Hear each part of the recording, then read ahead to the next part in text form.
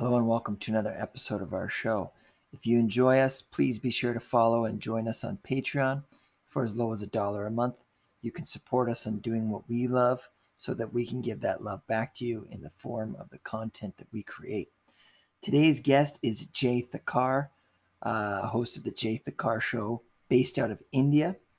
In the onset of our interview, you'll notice that I stumble with where he's from, and this is something that I'm working on. Is how I Anglicanize words of a different culture, and something I'm definitely working on. So Jay is from Gujarat, the western province of India, sharing with us how they've responded to COVID-19 and the implications of this in terms of development and production for India, and the future of content creation and how we're able to access so many different markets at such an unprecedented time in history. I hope you enjoy this episode. Thank you for listening. Uncut, uncensored, and unfiltered. This is an open mind, and you're listening to I'm Probably Wrong About Everything.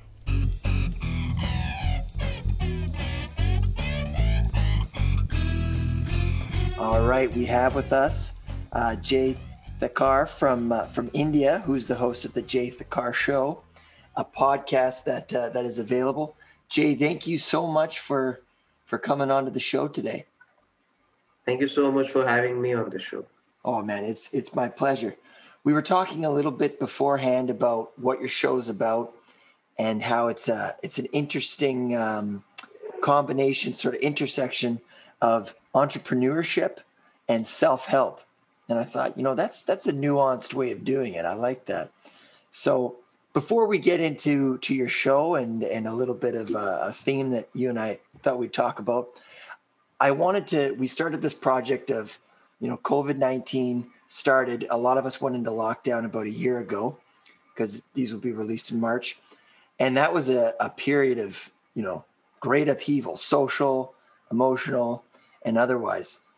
And when it happened to me, when everything closed down, I was thinking very locally, like right here. And but I saw videos of places around the world, and you're in India. So it would be great to sort of hear what things happened in your state of Gujarat. Oh, I'm sorry. Yeah. Again, my Anglicanization of words. Can you say that? Sorry, one more time. I want to get that right. Gujarat. Yeah. Okay. So tell us a little bit about what happened there for COVID-19. When COVID-19 was new, it entered India around month of January. In initial couple of months, only 100 cases were registered. So the government of India were taking precautionary steps at present because they were mainly focusing on the PPE kits and masks and sanitizers. And when it started growing exponentially, then on March 24th, the nationwide lockdown was announced. And that was the biggest lockdown in terms of population. Because even after lockdown, the numbers were raising because COVID as being the rate of spreading COVID was not stopping or it was not reducing. So that's why lockdown helped us in reducing it to go down to tier 3, tier 4 cities. COVID was majorly held in tier 1, tier 2 cities because of lockdown. And because of that, the benefit happened in if we talk about economics of the country, obviously COVID has affected everyone in terms of economics. But if we tell about the market consumption, India was first importing PPE kits from other countries. Within few months of lockdown, India was self-sufficient in terms of production of PPE kits, and India was exporting PPE kits to country. Not only PPE kits, masks and sanitizers as well. India was first considered as lacking in terms of ventilators. After that, we produced made in India ventilators, and we also started exporting it to our neighboring countries. So it was sort of a necessary slap, I would say, for our own Right. for our own people, so that we can understand the amount of potential we carry as a country. Because not every country can sustain on other country for lifetime, and especially during such pandemics. So I think this was one of the most revolutionary change which COVID has brought in terms of if we talk in India's perspective. Wow. So it sounds like this pandemic happens March 24th, country goes into lockdown. India, is it the second most populated? Second most populated country. Right. There's like something like 1 billion people that live there. 1.3 billion people. So 1.3 billion people live in India. Country goes into lockdown. They're having to import masks. And then there's this kind of economic sort of, whoa, wake up call. Why don't we make it? And there's this mass sort of, dare I say, industrialization, production. Mass production. Mass production. Thank you. And India's economy is like, whoa, wait a second. We can be like self-sufficient here and not have to rely on all the countries, because as we know, relying on, PPE, like in the United States and Canada, that was like a crisis. Yeah, because even it's not even fair for other countries as well. Like, for example, if India was reliant on Canada for PPE kits, it wasn't even fair for Canada, because Canada required PPE kit for its own citizens. Yes. So it wasn't even fair for the other country to be able to provide something to different country, because they also need that in similar amounts. Right. Yeah, they need it for themselves. Yeah. So if India is producing these kits and then giving it to other countries, well, what about the 1.3 billion people that live there? So that's when India was like, okay, we got to take care of ourselves. It's the old, when you go on an airplane, they're like, you got to put your oxygen mask on first before you put on somebody else's, or you'll pass out and you can't help anybody. And India very much lived that example. And that's the only reason why India has provided COVID vaccine to 12 different countries right now. Right. Because COVID vaccine was never supposed to be that Indian COVID vaccine would be so successful. Right now, Indian COVID vaccine is one of the most successful vaccine against all strains of COVID-19. And that's why India has given vaccines to 12 different countries, and has been reported that few more countries are there in the list who will be getting India's COVID vaccine. So India is, through this pandemic, and we've seen a lot of this, there's this element of adaptability and resiliency, not even just in nations, but in ourselves. And when we're hit with this, calamity of sorts of a pandemic, we see that countries such as India, not only have they now adapted, not only are they surviving, but now they're thriving on a global economic scale. So they're kind of like on top right now. Is that sort of what's happening? In terms of providing COVID vaccines, yes. Wow. India is on top. Because I thought my understanding was that Germany was the other big producer of the vaccine. Yeah, Germany is not very much close to India, but yes, it is among top few nations in terms of vaccine production. Yeah, but the reason why India is able to produce so much is because the number of people that they can kind of allocate into the production of something. 100%. If one of my relative has his own factory which was producing PPE kits. So when I talked to him, he said that before pandemic happened, when government was when government has began its initials in terms of producing PPE kit in India, there was 12 hours a day the factory was running before lockdown. After lockdown, factory was running 24/7. Whoa. the owner was like, from where will I get material? What government did is government gave material to the factory. Government just asked that you need to take this material, make PPE kit, the transportation and the raw material, everything will be taken care of by the government. Wow. The only work of the factory was to convert raw material into the product. Product will be taken care of by the government, where the product will go, where it will be used. Everything is government's headache. The only thing factory needs to do is just produce. So another thing that we've seen is during this pandemic is, while lots of industries have been, gravely impacted by this, hospitality, tourism, XYZ, but other places have made hand over fist, right? Like a friend of mine, he works at a hand sanitization sort of, they sell hand sanitizer. And he's like, dude, I have never made so much money in my life. I'm like, well, that's great. I mean, I'm living on the CERB, but, but True. There's this element of some people are like really sort of being financially hit hard, and others are like, they wish they could stop working. Booming. Yeah. Which is, I mean, I wonder what the consequences, not necessarily positive or negative, but just, again, what the adaptations to this will be after this pandemic. I mean, I think the adaptation will be, we all know that because of pandemic, the health sector has grown exponentially, not only in India, but in every country.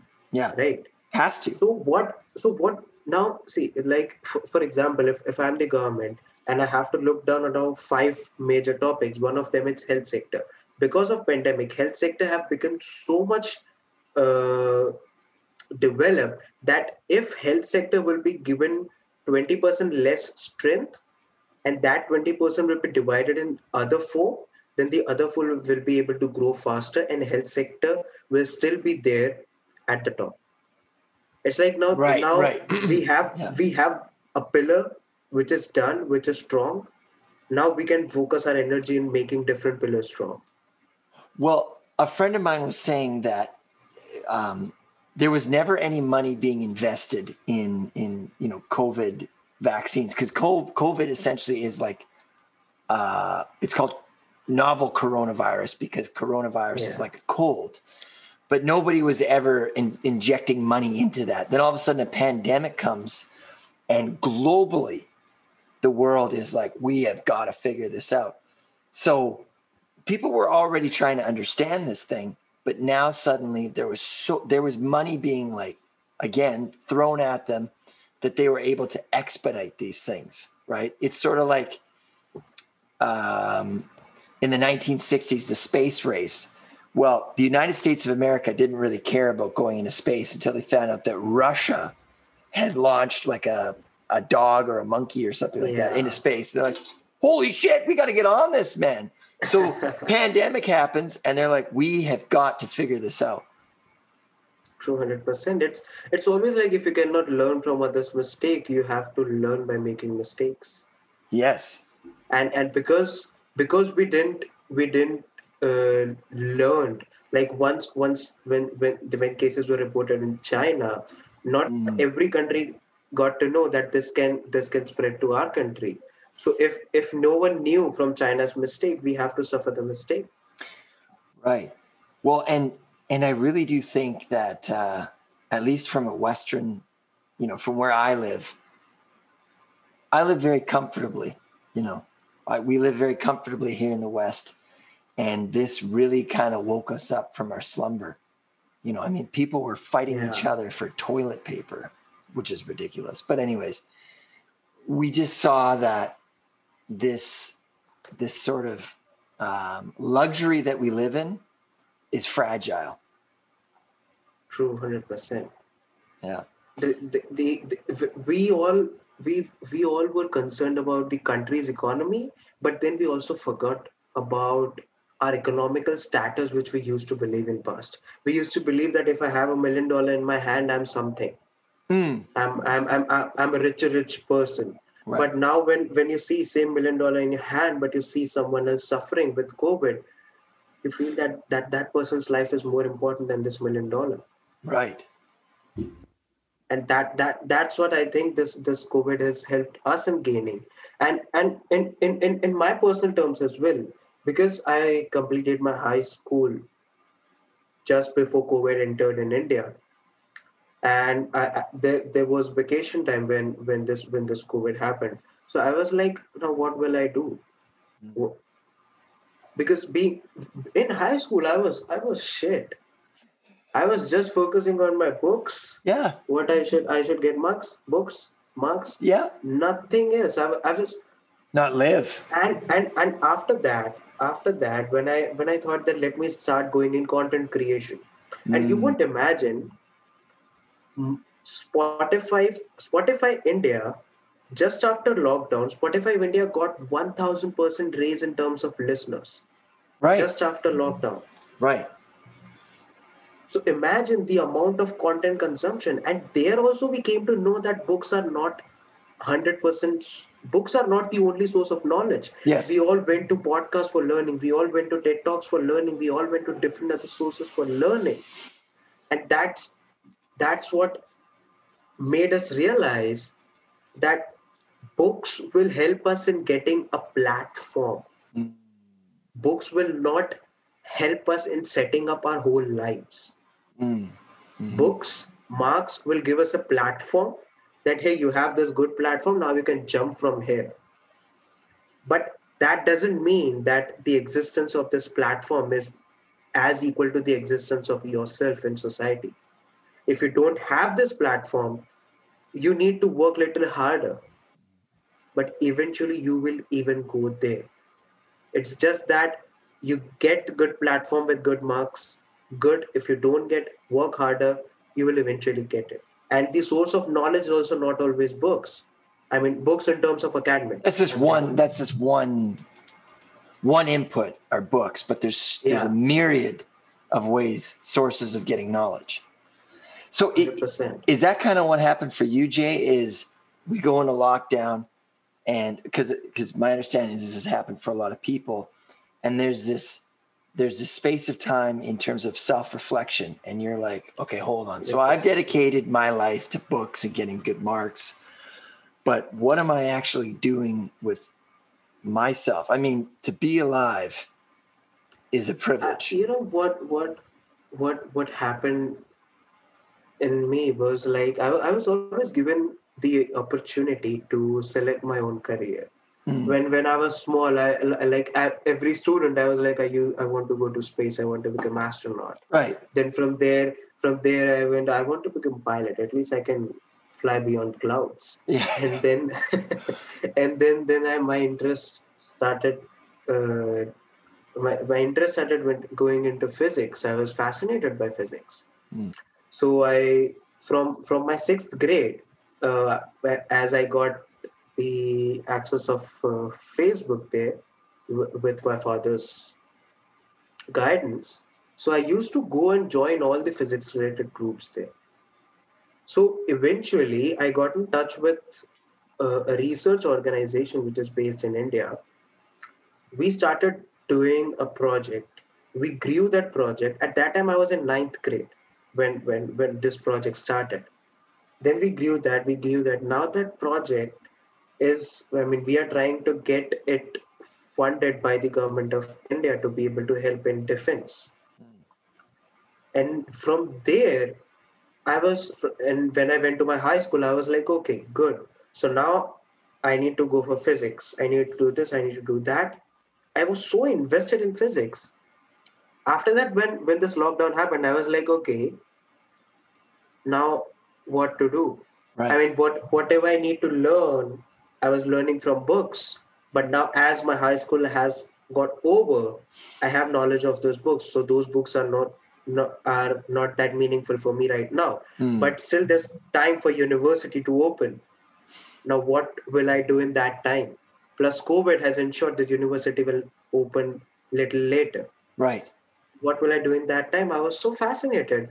And then I thought that, okay, let me start creating content. Yeah. I started creating content on YouTube. After 2 or 3 videos, done. My brain was like, now I cannot create more content, bro, please. then because I was so lazy, I thought that, okay, now what's the other way of creating content? To bring guests on the show. Now, I didn't thought in terms of creating a podcast. I was like, I bring guests on the show, I'll ask them question, and they will give me the content. Right. I don't have to create content from my side. Guest is the only content creator for me, and I'll have the right to publish that. Right. So in that lazy mindset, I started podcast, and from you're just working harder, or excuse me, you're working smarter, not harder. and then I came to realize that, okay, this is not an easy game, which as I thought, because to be able to convince someone to come on your show, to be able to convince them that your words will matter to my audience, that's one of the most important thing to convince a person. So that helped me. Good point. By now, I have got around 3,000 rejections from different guests. 3,000 rejections. Right. And after those 3,000 rejections, I have 26 to 27 episodes by now. Yes. So that rejection, more than podcasts, those rejection helped me to understand myself. Like, how am I communicating? Yeah. How influential am I? How can I get this person to know about me? Because every person whom I was contacting, obviously they need certain numbers. No one will come on you. No one will come to you and will say, hey bro, you are doing good, I'll come to you. Okay, you are doing good, content is good, that is a different part, but everybody needs a number. Have you ever heard of a catch-22? A catch-22? No. It's like, okay, so I need a job, but in order to get a job, I need job experience. Well, how do I get job experience? True. Right? 100%. That's a catch-22. So it's like, I need guests, but my guests need me to have listeners. How do I get listeners? Well, I need guests. True. It's like, okay, what do I do? Now, on your rejection, you said you were rejected, 3,000 times. Which one hurt more? The first one or the 3,000, the 3,000th one? Initial 10. Exactly. First 10. Yeah. Because, when there's a Bollywood, I won't say a Bollywood and Gujarati film industry actor. He was very famous actor. He was having good amount of followers back then. So I normally DM'd him that, hey sir, I'm a big fan of yours. I'm starting a podcast. Will you come? Will you come as a guest? He was very informal. He was like, yes, I'll come. I was like, damn, this kind of personality is coming. Yeah. I had him. I was a shit. He only handled the positives of podcast. I was the one who I was highlighting the negatives. Like, I mean, in terms of communication, I didn't know how to speak at that time. So after that, I was like, if this kind of personality can give a yes to me, then everyone can give a yes. Right. I was so confident, and I started messaging each and everyone.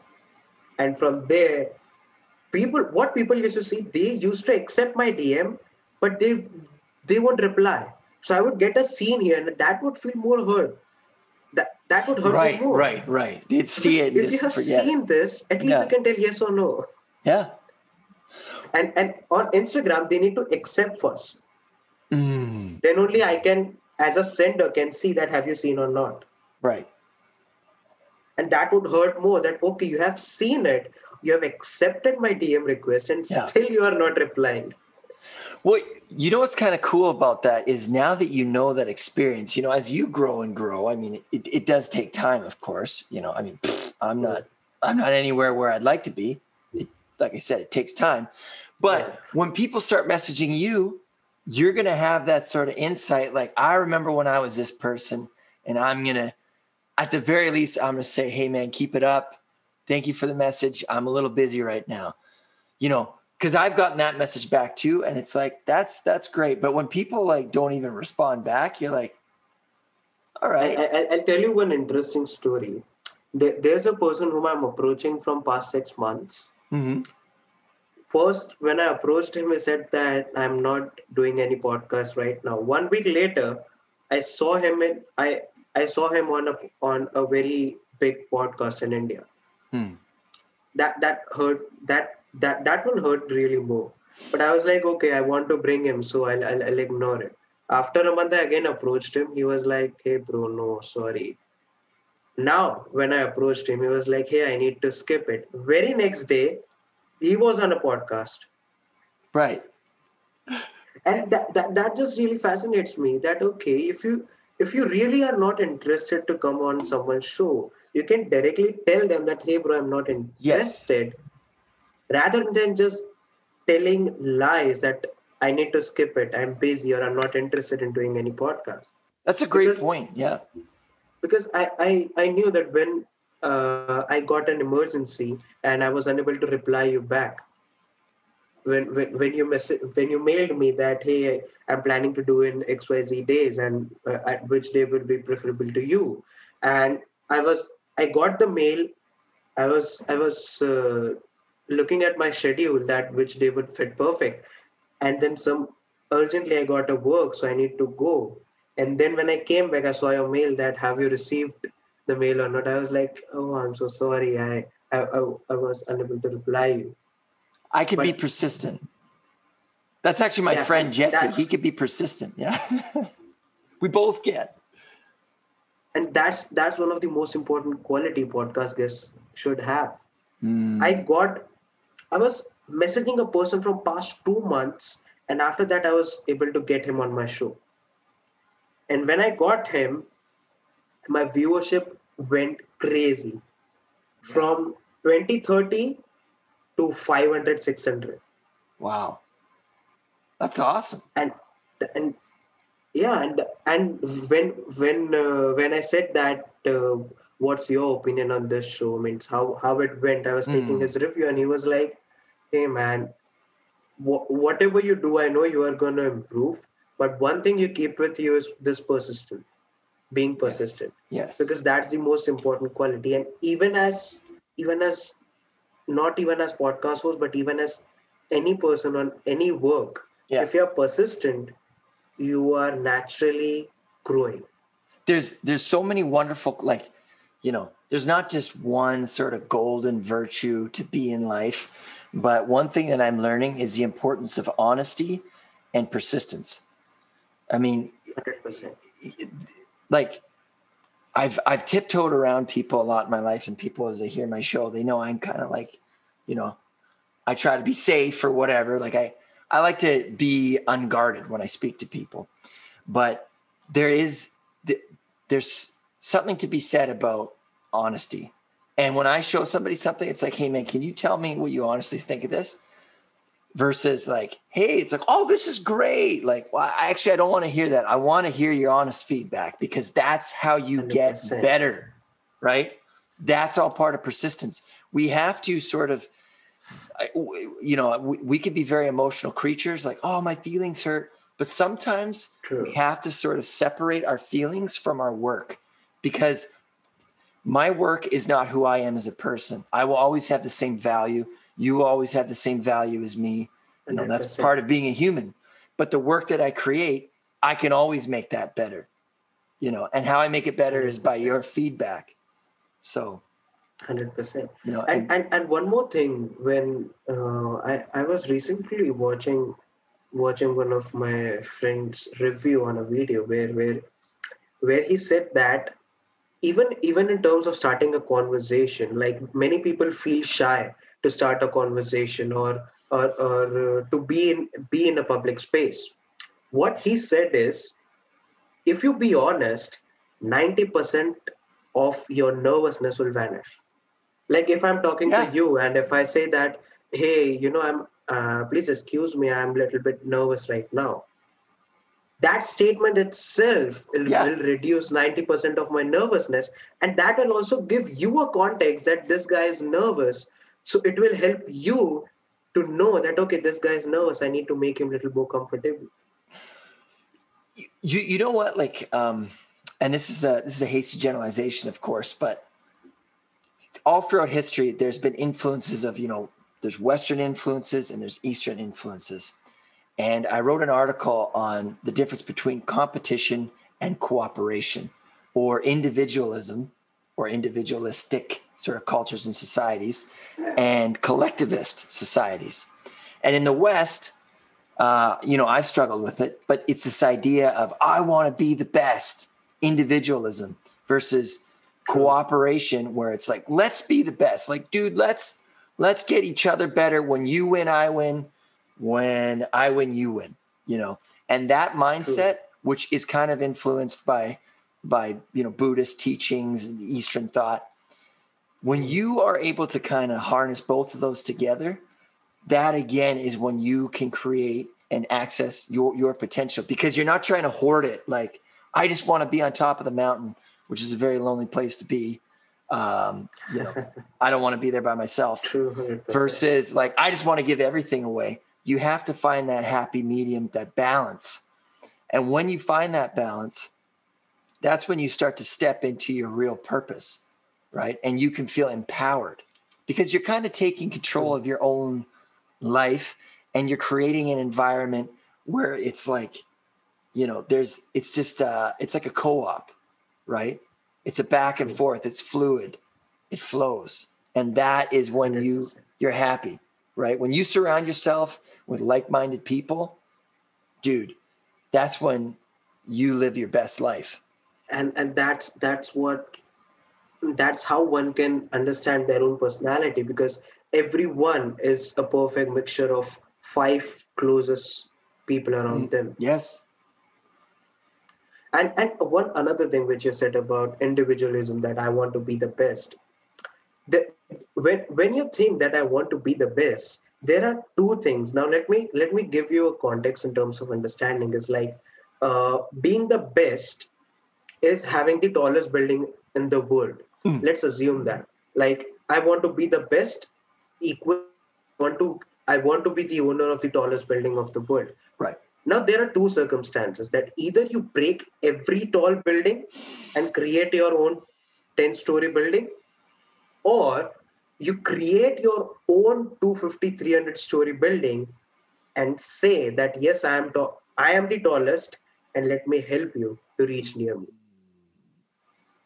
That's so true. Like because we see people like that every day, right? Like, there's an individual can only do so much. You can't splice yourself, not yet anyways, and hopefully not anytime soon. That would be really messed up.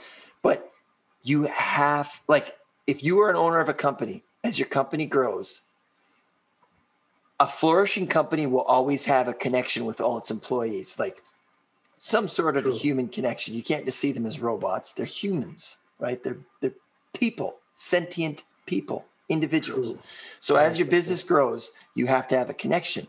It grows and grows. Well, then you have to make sure that there's people, they're called supervisors, I think, that they take care of the people, and they're making sure that they're okay. If you have happy employees, your business will continue to flourish. If you have a bunch of disgruntled employees, then you have union labor strikes. And, we saw this in the 20th century, right?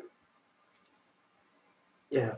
So one of my mentor who is one of India's biggest executive coach, he said that if you want to be the owner, or if you want your company to be the biggest, employees are important. Now, there are 2 ways you can treat your employees. Either one, you can treat them as your family, or else you can treat that you are accountable to each and every employee of your company. Right. Because even you are the owner, but 90% of work has been done by your employee to be able to give you that 10% growth.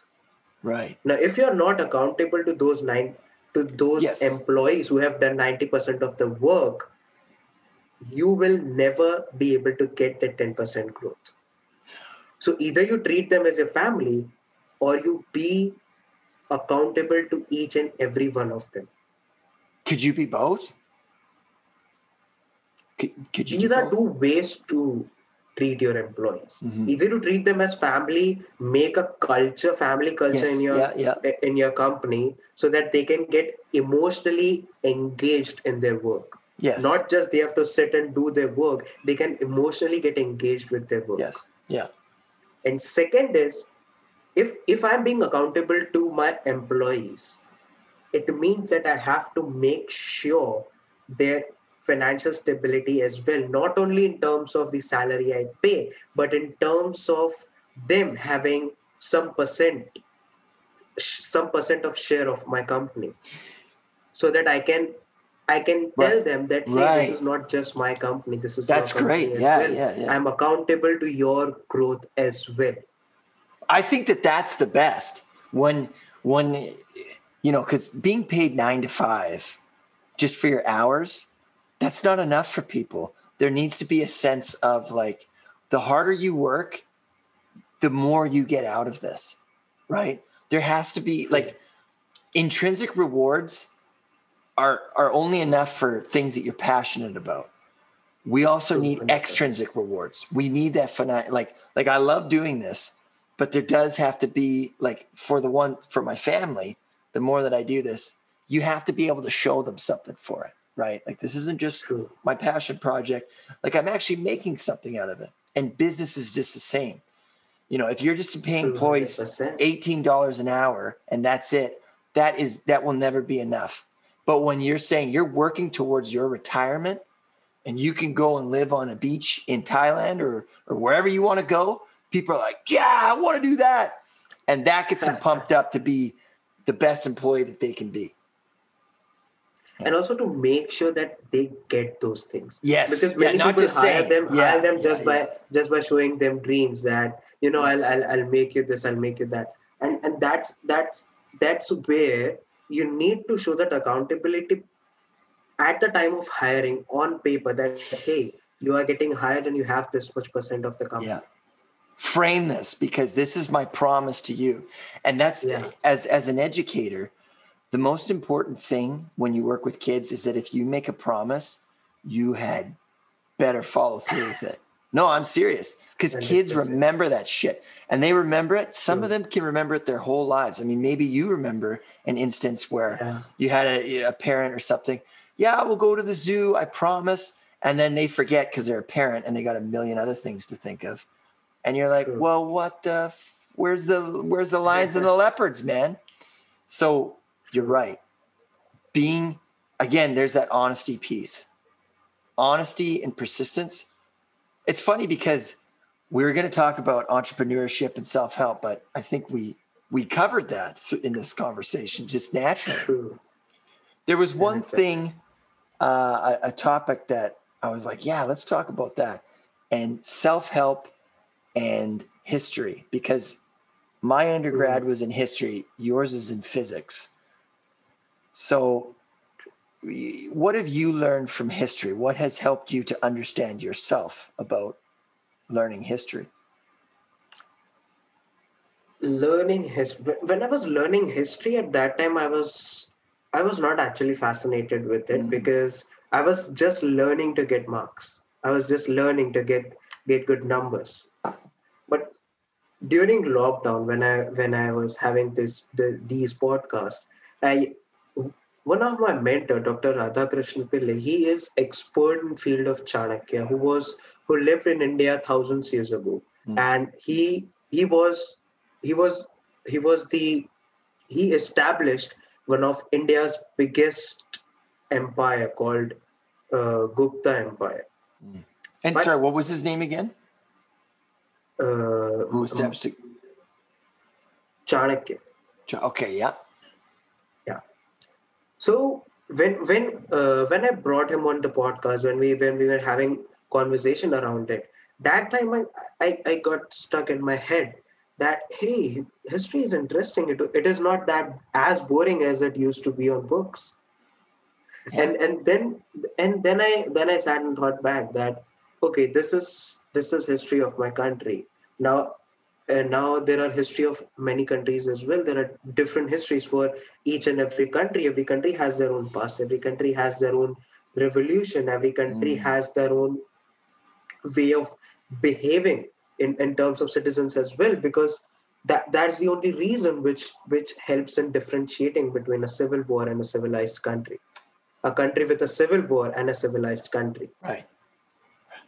Because whatever you do, even if you are king of a country, even if you're a dictator of a country, you are accountable to each and every citizen. Just imagine. I mean, okay, you are let's say you are king of 10 million people or 100 million people. You have an army of 10 million. To what extent you can control the anger of 100 million people? Just imagine. Yeah. If those 100 million people goes on with their bare hand, 10 million military also cannot stop them. They'll be swarmed. Yeah. And you call yourself a king, but still you are accountable to those 100 million people. And we've seen that throughout history. I mean, the French Revolution, the Haitian Revolution, 100%. Right? You look at Gandhi, right, and how he was able to overthrow the British rule there, essentially. And he didn't even, he didn't kill a single person. Yeah. Right? We went to nonviolence. Yeah. Which is amazing that he was able to, through mobilization of the people and the salt walks and stuff, he was able. Just imagine that time there were no smartphones. There was no social media. So, and kind of that's where we're going. The future is because of social media. So many things are being captured.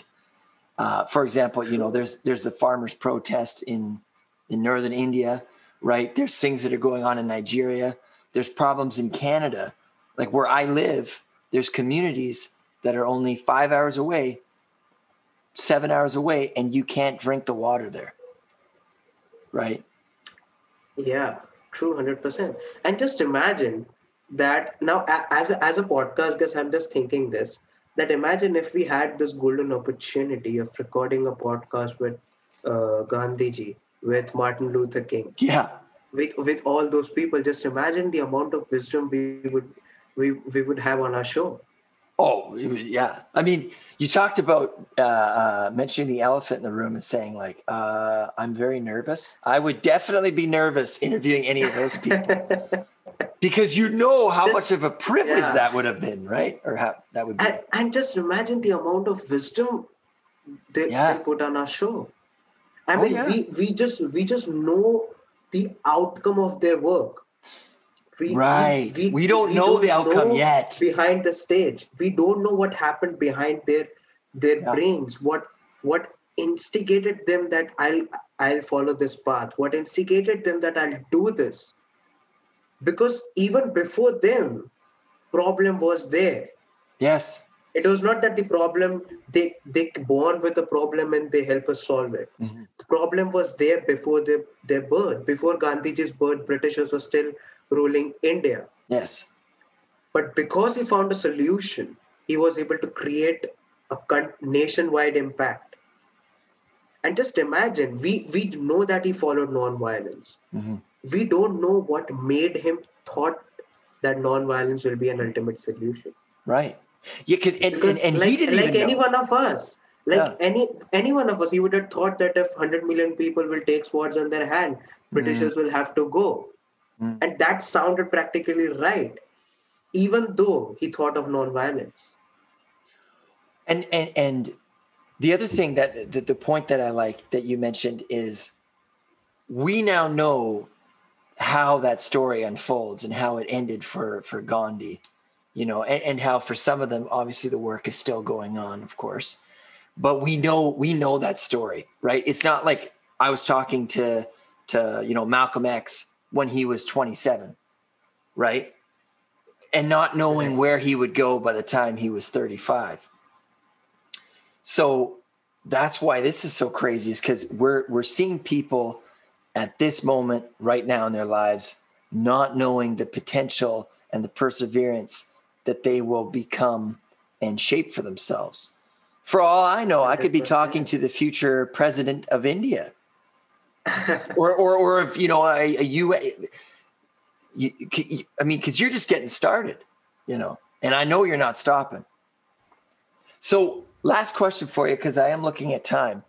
And by the way, Jay, I got to have you on again because, we've only just started this. But if you could interview anybody from history, anybody, who would you interview? I know I'm just proposing this right now, but. I mean, I've already said Gandhiji, but other than that, I would like to interview one of the most cruel person that is Adolf Hitler. Yeah. Because if I would have to break down his life, cruelty is the truth. There's no other side of it. But did you say duality or cruelty? Cruelty. Okay. The amount of cruelty. He has killed. Yes. But he has that oratory impact. He had that impact that he was able to convince his people that what I say is correct. And that's what fascinates me, that okay, if you're a dictator, it's okay. But having impact on each and every person in your country that what I say is correct and making them believe is what fascinates me. And that too in the time where there was no social media. Only way of communicating was newspapers. Well, and he's like, Hitler created our contemporary concept of evil. But I took a class on the Holocaust, and if you see that what happened there, it wasn't overnight. It wasn't like Kristallnacht, like the Night of Long Knives, and we as story can think that it happened overnight. Exactly. But just imagine if we would have brought him on podcast and we would say that, what was your planning before becoming Germany's dictator? Yeah. Well, the other thing, no thing, one knew what plan he exactly. had. Well, he, but I don't even think he knew. Like, so here's the thing: is you look at some people, leaders in the world, and I won't name names, but you have to have a disconnect. If you're going to rule like an asshole and make millions starve, knowing that this is happening, you have to be disconnected. There's just no other way. I can't kill a fucking ant. You know what I mean? Like, I look at an ant and I'm like, oh, poor guy, I'm going to put him outside. Because if I was an ant, I wouldn't want someone squishing me. But if you're a dictator and you're like, no, millions of people like that, like Stalin, like Mao Zedong, and other leaders, historical leaders and contemporary, but there has to be a disconnect, and understanding that, right? But that's a good pick. That was a brave pick. I would have gone with something safe, like I don't know. Now I'm on the spot. Joan of Arc. That would probably be a cool person to talk to. Great. That. Now, Jay, I'm just looking at the time, and I have to go to another one. I want to thank you so much for being on the show. For having me. Oh, well, yes, and this is just the start of us communicating. Sure. So, thank you 100%. once again. Your show. Can you tell us? My show, The Jay Thakur Show, where the major niche is about entrepreneurship and self-help, where I bring leaders, one of India's top leaders, top coaches, to help you guys to find a better career of yourself and to help yourself grow, not only in terms of career, but in terms of your whole life, in terms of your mental health, in terms of the way you perceive things. Awesome, Jay. Thank you so much, my man. Thank you so much. Thanks.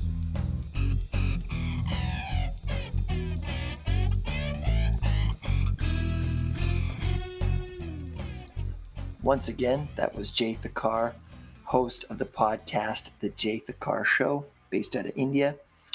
I love what he was sharing about his experiences in developing this podcast, in coming to this conclusion of this is what he wants to do. He wants to make content. He wants to not just be learning about things, but producing things as well, knowledge for others to consume. I love what he said about the importance of persistence and honesty in any endeavor that we do in life. It was such an honor having him on the show. I hope you enjoyed it as much as I did in having this conversation with Jay. Thank you so much, and I hope you have a wonderful day. Bye now.